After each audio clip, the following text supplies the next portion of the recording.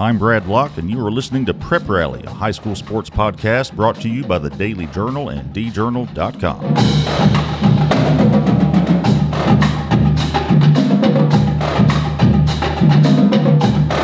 And welcome back to another episode of Prep Rally. Brad here with you, as you know. Joined this time by Brendan Farrell.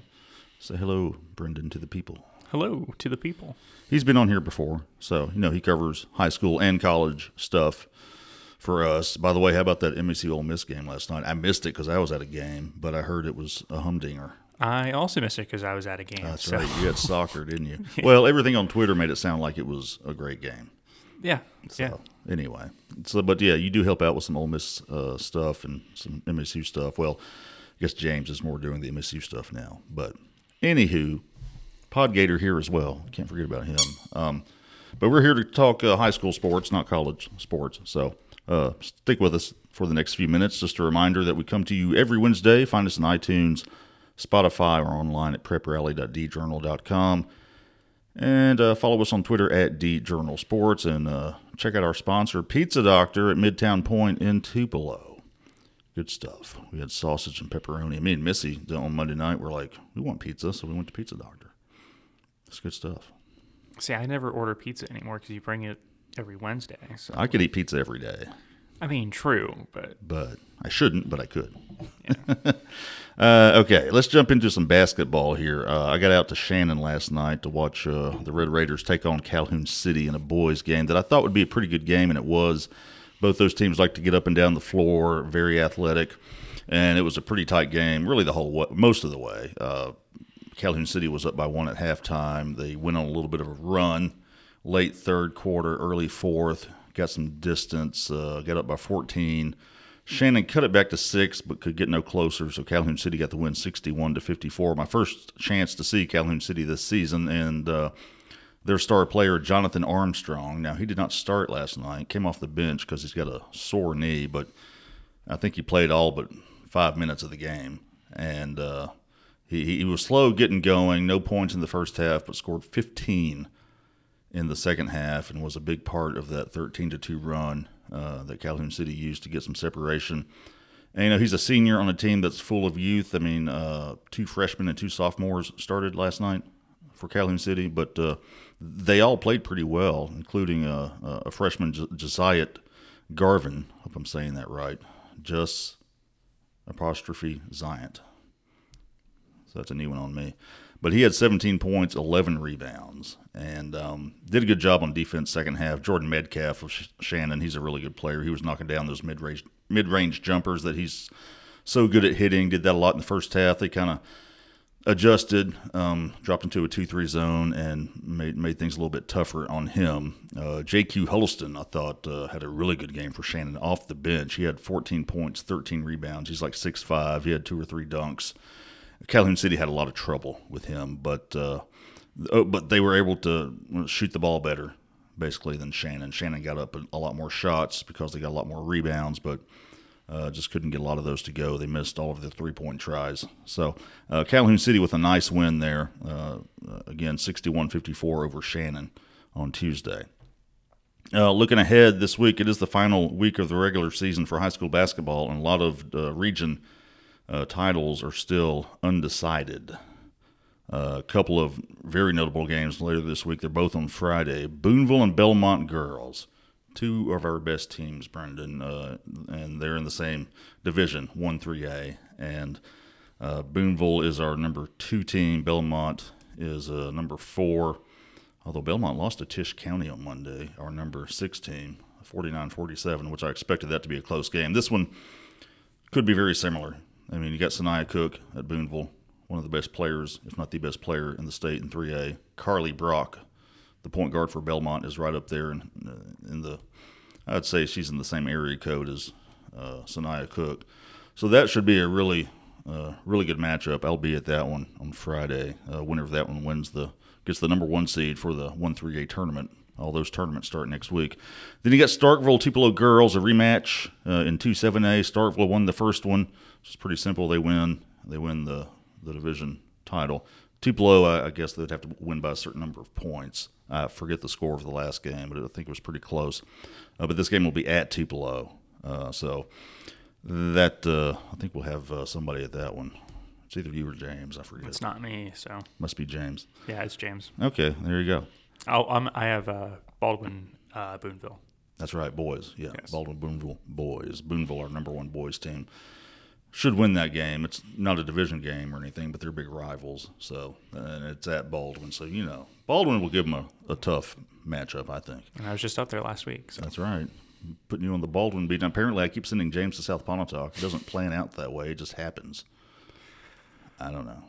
So, and Springville is not the easiest place to get to if you're not familiar with the area. Like, in recent years, I've still had to, pull up my Google map just to make sure I make all the correct turns to get out there.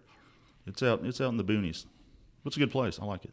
you got me a little confused because there's a Springville in Utah, and it's not in the middle of nowhere. So That's right, where you used to live. Okay. Well, so there's your basketball updates. Soccer.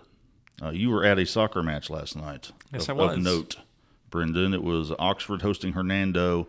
Big boys match with the 1-7A title on the line, and a thrilling match that ended in a 1-0 final in favor of Oxford. And one of my favorite names in the area in high school sports, Everett Van Every, had the lone and deciding goal for Oxford.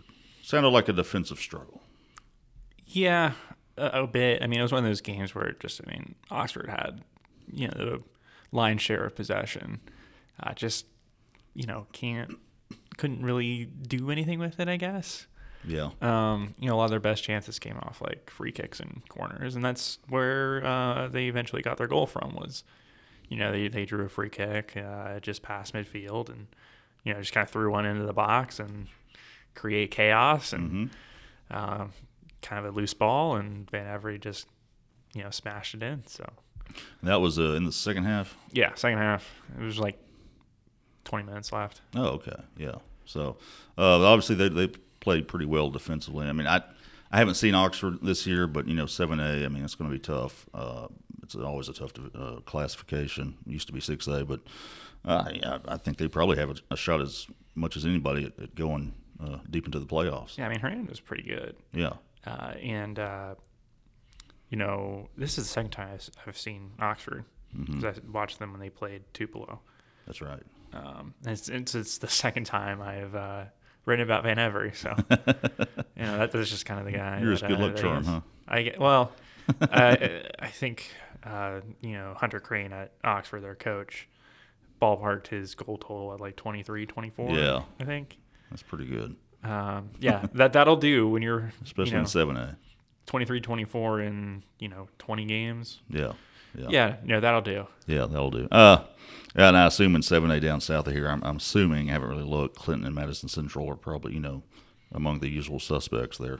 Okay, football news. We've actually known about this, but it became official only recently, and finally got a chance to sit down and talk with the main subject of the story, along with his old coach, whatever. Noah Gillon, Boonville's quarterback the last 2 years, has transferred back to Tupelo. That's where he went for his whole life up through 9th grade, and then transferred to Boonville. Was able to win the starting job and played very well for 2 seasons up there. And now he's decided to come back to Tupelo. And the timing is pretty good for Tupelo because Jeremiah Harrell just graduated. And so, he was a guy that started for basically 3 years, won the job as a sophomore. He was battling with another quarterback at that time, but ended up starting pretty much all of those games. So a very productive quarterback for Tupelo as well. The last 2 seasons, we know what Tupelo has done. They've had a couple of great seasons. The offense has been very productive with Jeremiah running it, and now you got Noah Gillon, who is his numbers are kind of comparable. You look at them on a per-season basis. I mean, Jeremiah has more higher totals because he started for 3 years, but Noah has, he's done it at the 3A level, so it's different, going to be different, trying to do it at the 7A level, obviously. But he's got the skill set, I think, and the 2 years experience that he got at Boonville, just, that's invaluable. So he's not coming in as a guy who's never played varsity snaps. And, Tupelo has a couple of other guys that they're looking at quarterback who have not gotten any varsity snaps of note. And so that's the situation they would have had, but Gillon comes in. Now he's going to have to win the job. I mean, that's that's what coach is supposed to say. So Ty Harden said, yeah, he's going to have to win the job, but it's his job to lose. I mean, he's got the work ethic. He's got the ability. I mentioned he put up good numbers over the 2 years. He completed 63% of his passes, nearly 3,700 yards, 39 touchdowns, 14 interceptions. He can run it a little bit too, has 7 rushing TDs. There's some similar concepts that Tupelo runs to what Boonville did. And the big thing is you don't have so much good talent returning around them. J.J. Hill at running back, and they've got some other guys at that position. Receiver should be deep again with Tyreek Darden and Braylon Matthews, among others. And so he steps into a really good situation. He knows pretty much all of these kids, his new teammates, because he played with them in middle school and 9th grade.